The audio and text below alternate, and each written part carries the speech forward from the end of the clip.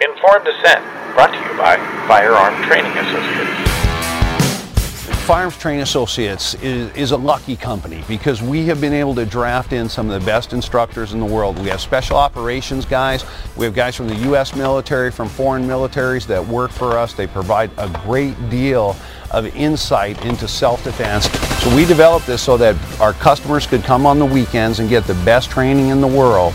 We pride ourselves on our civilian training. It's our armed civilian that's one of the most important things to us. We want to teach them how to survive dangerous situations. When you come through the course, as long as you're performing at a acceptable level, you're going to get a certificate that puts our stamp on it, and we take it serious when we put our stamp on there. When you get our gold label, that means that you've passed the class that you've attended. Firearm Training Associates, proud sponsor of Informed Dissent. Find out more at ftatv.com. Informed Dissent. The intersection of healthcare and politics with Dr. Jeff Barkey and Dr. Mark McDonald. Mark, welcome to another episode of Informed Dissent on all podcast outlets, including Apple and Spotify. Great to be with you again. Such great opportunity tonight. I'm so excited about our guest. Absolutely. So our guest tonight is Jack Donovan, and you know, it was interesting when we heard that Jack was coming on. The very first thing I did is Google him, and of course his Wikipedia page came up. And I'm looking at the Wikipedia page going, wait, what? Who's this guy we're going to interview? Something about political disenchantment of women and white nationalism and male supremacy. I'm like, oh boy, this should be an interesting conversation. Well, Jack, welcome, and thank you for joining us. And obviously, that which Wikipedia describes is not you, and we want to introduce our audience to you and have you share who you are and why your message is important. Yeah, for sure. Yeah, Wikipedia is the most frustrating thing in the world. I know exactly who wrote that page, and it was like a lesbian feminist activist in Boston. And there's nothing you can do. I tried to get it edited, and she said that I was targeting her. And then got me banned from Wikipedia, so I couldn't even I can't comment on it. So that just is what it is. Yep. So typical. Yep. I've been following you, Jack, for quite a while now, since Jeremy Nell introduced me to you. He's a podcaster out of Cape Town, and he had you on his show last year. And he highly recommended a book that you wrote about 11 years ago called The Way of Men. And Jeremy's recommendations carry a lot of weight with me. So I purchased the book and I read it, and I was just really unable to stop reading it, and that's rare for me. And I want to speak with you about the book in a moment, but I wanted to introduce you by way of just a sort of personal experience I've had, and I think Jeff's had a similar experience in the last few years as we've been speaking around town here in California and also across the country about the loss of our freedoms, restrictions on our liberties. We're both physicians, and medical freedom is very important to us. And as I was speaking since I'd say probably middle, spring, summer of 2020, occasionally I would make mention of a trend that I had been seeing in my practice. I'm a child psychiatrist, and I work with children, and many of them, as they're young adults, are finding a difficult path forward, particularly young men. And I would mention to the audience that I am very concerned about the loss of masculinity in our country and how I see this growing culture of what I would call eunuchs, the loss of the quintessential elements, the foundational qualities of what it means to be a man. And I said this with hesitation in front of my audience because I felt that they would not appreciate it, or they would criticize me for it, especially women. And on the contrary, what I received when I would make those comments was a standing ovation from not just the men, but also the women in the audience, a resounding applause that I got not from speaking about my subjects that I'm an expert on, which is medicine, but actually about this social, cultural, political trend that I saw developing in front of me with my own eyes. You have been speaking about this for a much longer period of time, and you had been writing about it more than a decade ago because your book was published in 2012, so almost 13 years ago. I would like to ask you, why is this such a resonant topic? Why is this so important? And why should we as Americans be so concerned about masculinity? And it's a key element in your book, actually, which I highly recommend. I've already recommended it to many of my patients and discussed it on my Substack. which is the amoral quality of masculinity. I didn't say immoral, but amoral, meaning that there is a vacuum that is filled when masculinity is attacked and taken away, and it can be filled by something which is actually immoral, although it appeals to men, such as gang culture. And you defined in your book, The Way of Men, the 4 foundational qualities of manhood, of masculinity, and those are, according to your book, physical strength, courage, mastery or competency, and honor. And you made a very interesting point in the book, which is that none of those qualities are necessarily good. They could be, but mafioso, gang members, all exhibit those 4 traits, and they're all admired and beloved by people who have low moral standing and are lacking in virtue. And it's really only having virtue applied to those 4 qualities does masculinity become something worthwhile. But people are always looking for it, and if you don't give them good moral masculinity, they're going to search for immoral masculinity. So that description, that argument, I thought was such a compelling one, and I had never heard anyone make that before. And for you to have made that 13 years ago is I mean, it's not only prescient, it's actually quite remarkable. Well, thank you. And it's one of the foundational things. And this is, when you talk to men about masculinity, this is a problem that you run into, because men are tribal. And so they always want to make the other team not as masculine as they are. So that's what, you will do. If we go to war, we'll be like, those people are evil and effeminate. And people do that with sports teams. They do that with all kinds of things. And so, and you'll get in this battle with men, and they'll start talking about morality and stop talking about masculinity. They'll make them the same thing. And to really understand what masculinity is as a concept, you really have to take that out. Mm-hmm. Are they good men or bad men? Let's put that to the side for a minute and just talk about what masculinity is. And then we can go back to being good men, but we need to understand what masculinity is. Otherwise, you end up with really good, weak men. Really well-behaved, weak men. And that's, I think, what happened with a lot of, people were trying so hard to be good men that they forgot how to be good at being men. You wrote this book 13 years ago. What's changed now over the last 13 years? Well, I just think a lot more people are concerned about it. And like I said, when I was writing it, it was just kind of a fringe topic, really, for men to be writing about masculinity. You'd have a lot of guys who would be like, well, everybody knows what being a man is, and we don't need to talk about that. And people still say that. But I think now what you've seen, that was before really like a Jordan Peterson got really big, and before you had like Jocko out there and all these big figures who were actually like very experienced in being good and being masculine, especially like you get a lot of your big military guys who talk about this now. And they weren't doing that then. That nobody wanted to talk about masculinity or problems with feminism or anything like that then. They just wanted to do their thing and have their masculinity be self-evident. And they didn't think we had to talk about it or define it. And now we're in a situation where you have people who are like, you're not allowed to define what a woman is, or you're not allowed to define what a man is. And all of a sudden people are like, no, we actually need to define these topics. So the definition of masculinity actually became very important. Well, especially over the last 2 to 3 years with the pandemic, we saw that many of the fear-based attitudes and behaviors were controlled by the women, not by the men. And Mark talks about this a lot. The man trailing behind the woman with a mask on and the 3 kids that have masks on, just shuffling along as the beta companion, not the alpha male. Oh, absolutely. Yeah, I mean, because he's basically been nagged down into like, we're doing this. This is what we're doing. Because we've seen it on the news. There's so many. I'm sure you guys have seen this because it is kind of related. It drives me crazy. And the guy I live with watches the Food Network sometimes, and they have this thing called climate moms. And it's pure propaganda for like mommies and like to tell them how to behave, and all the scientists agree you should do it, and very similar to what they did during COVID and all that. And so you get these women who are watching this very specific, they put people in information silos, right? And the women are watching this very specific programming geared toward them, like you're the only way you can save your children is to do exactly what we say. And then I think really guys might have come across this. I'm seeing a lot of it now in the guys I interact with, is that there's a lot of divorce happening right now. Like there's a lot of people that, like during the pandemic, it pushed some people together and then they had kids. And then it pushed a lot of people apart because you get men and women in these different kind of information silos, and men are like, no, we're not doing this. This is ridiculous. And women are like, we must do this. This is the only way we can be protected. And women, from an evolutionary standpoint, I mean, they're going to look for safety.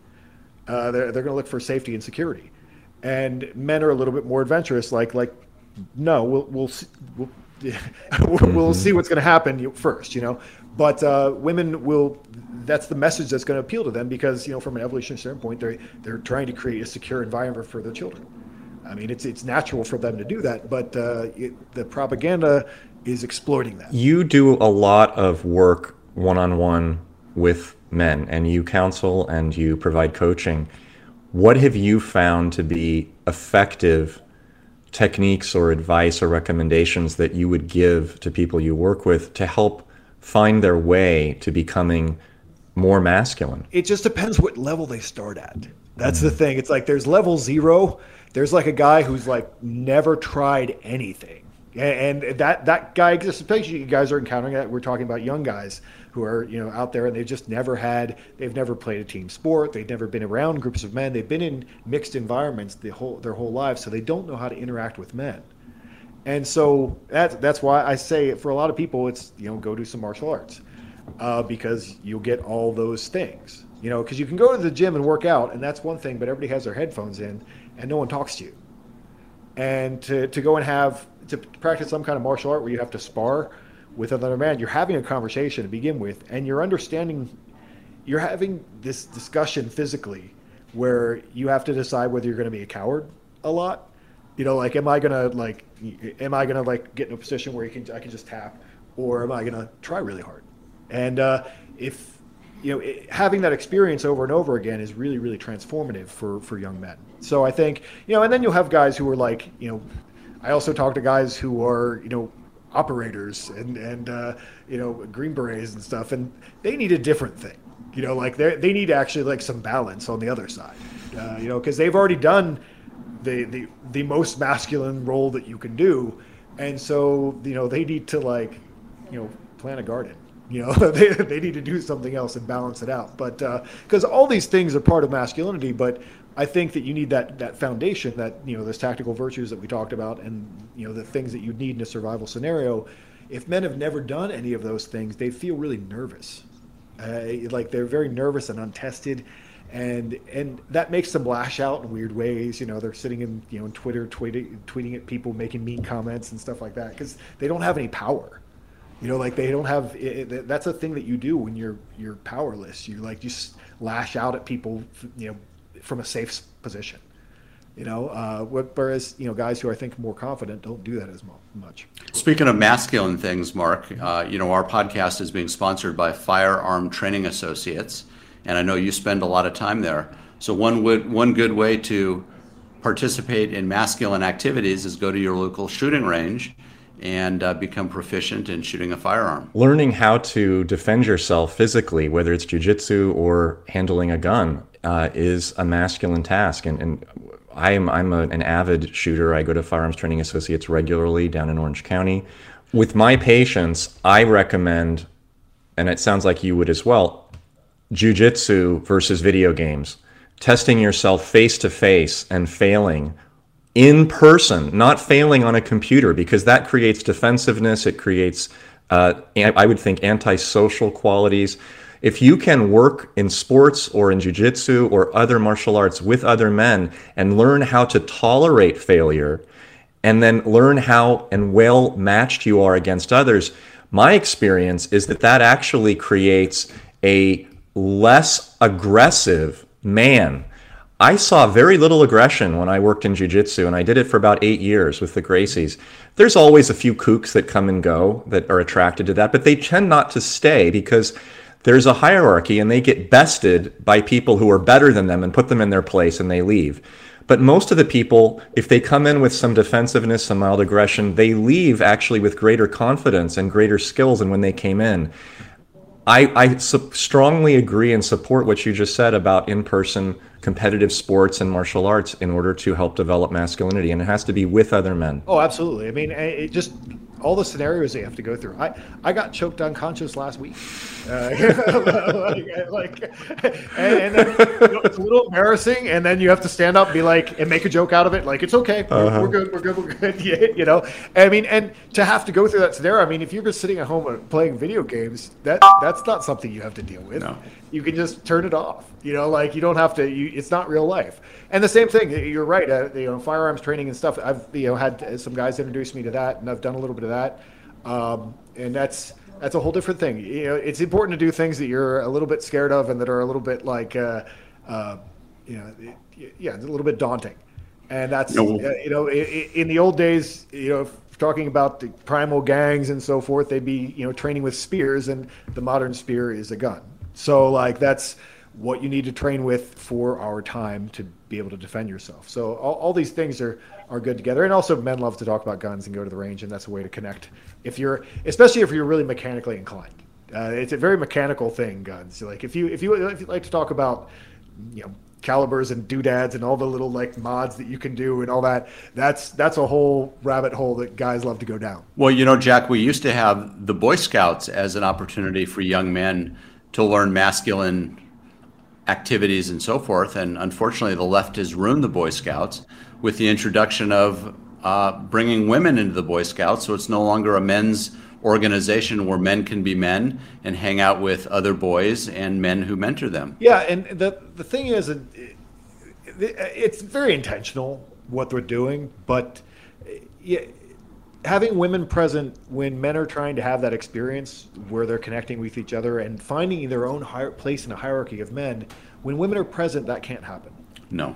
Because they react to the woman, everything changes, the entire dynamic of the entire group changes. And it's not like, women always think that they must be talking about us.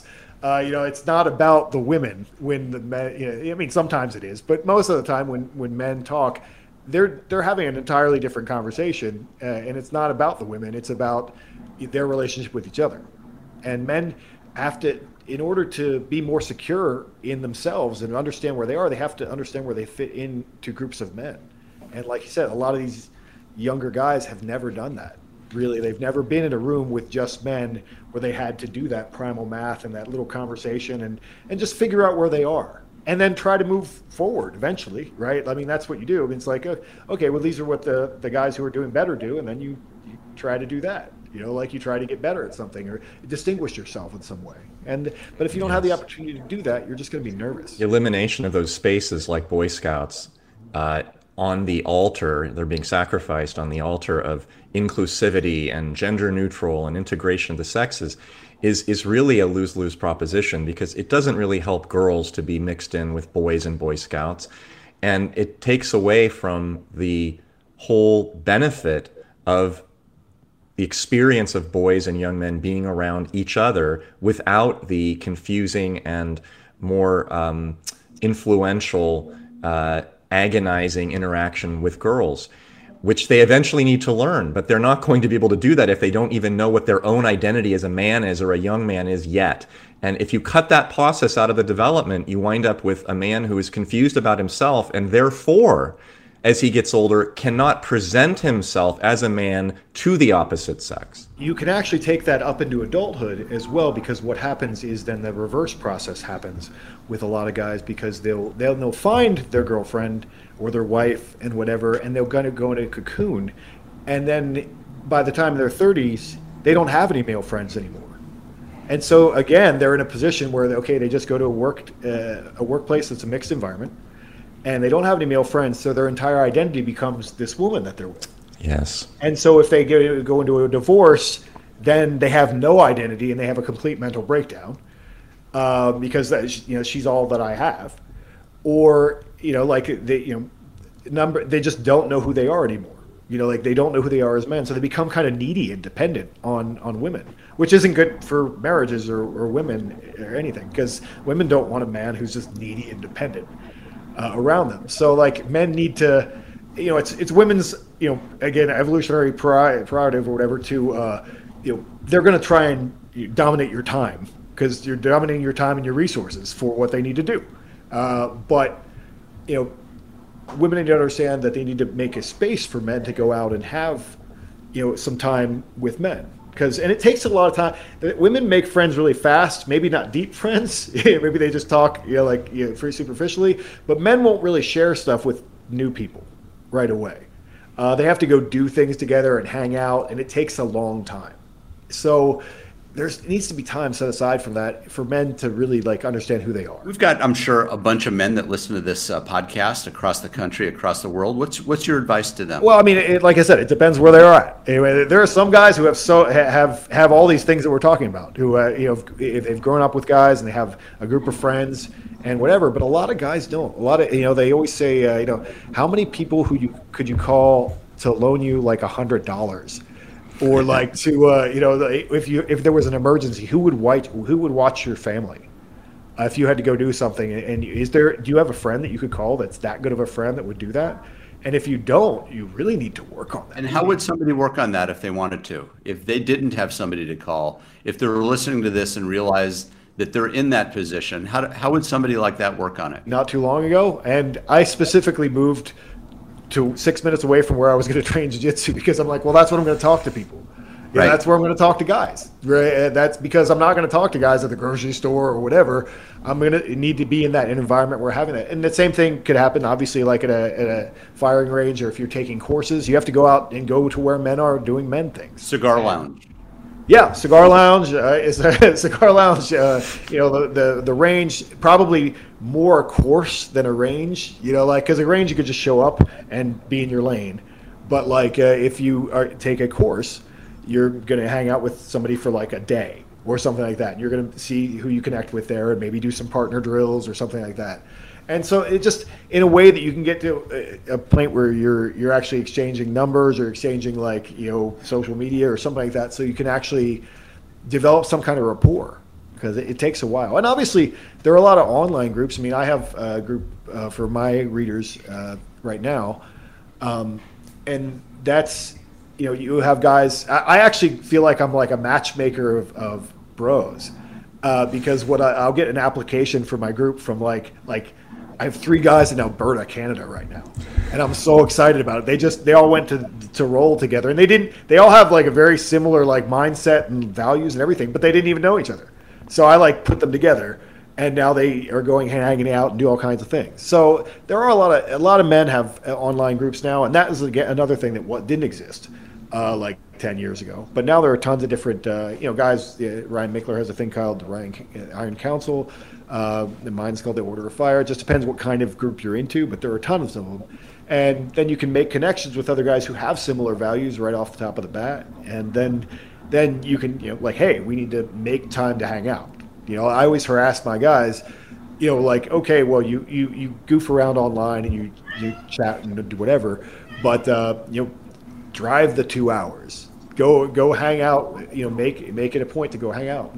I love it when I see that they're doing that. It's very exciting. I want to once again mention his book, The Way of Men, and recommend that all of my listeners purchase this who have any interest in this subject, especially the young men.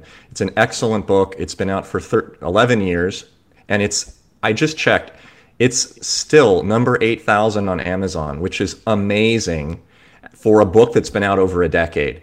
After about 6 months, most books go into the 100, 200, 300,000 range of 1 to 20 million, and yours is at 8,000, under 10,000, which means that this book is still relevant. It's still highly important, readable. And if anyone wants to start working on this subject, I really suggest, and I've done this for my patients, go purchase Jack Donovan's Way of Men and get yourself started, in addition to the activities that you just mentioned that Jeff asked you about. Yeah, it's simple and accessible. Absolutely. Where can people find out more about you? How do they follow you? What's your social? What are your handles? Right. Well, my Instagram is kind of my main thing. I don't do it too much right now, but I go through spurts with it because you get bored after a while. It's been a long time. But that is at Start the World, which is one of my slogans. And my website is jack-donovan.com. And my Twitter, because Jack Donovan. I only got on when Elon Musk bought it, so I'm a little behind on Twitter. So I couldn't get my name, so it's at PH2T3R. It's kind of weird, but it fits in with my work. Like my most recent work. So that's kind of what I'm working on right now. Awesome. Well, listen, Jack Donovan, thank you for joining us on Informed Dissent. It's been an honor and a pleasure having you on, and I look forward to reading your book. All right, thanks for having me. You've been listening to Informed Dissent with Dr. Jeff Barkey, board-certified primary care physician, and Dr. Mark McDonald, board-certified child, adolescent, and adult psychiatrist. Informed Dissent, the intersection of healthcare and politics.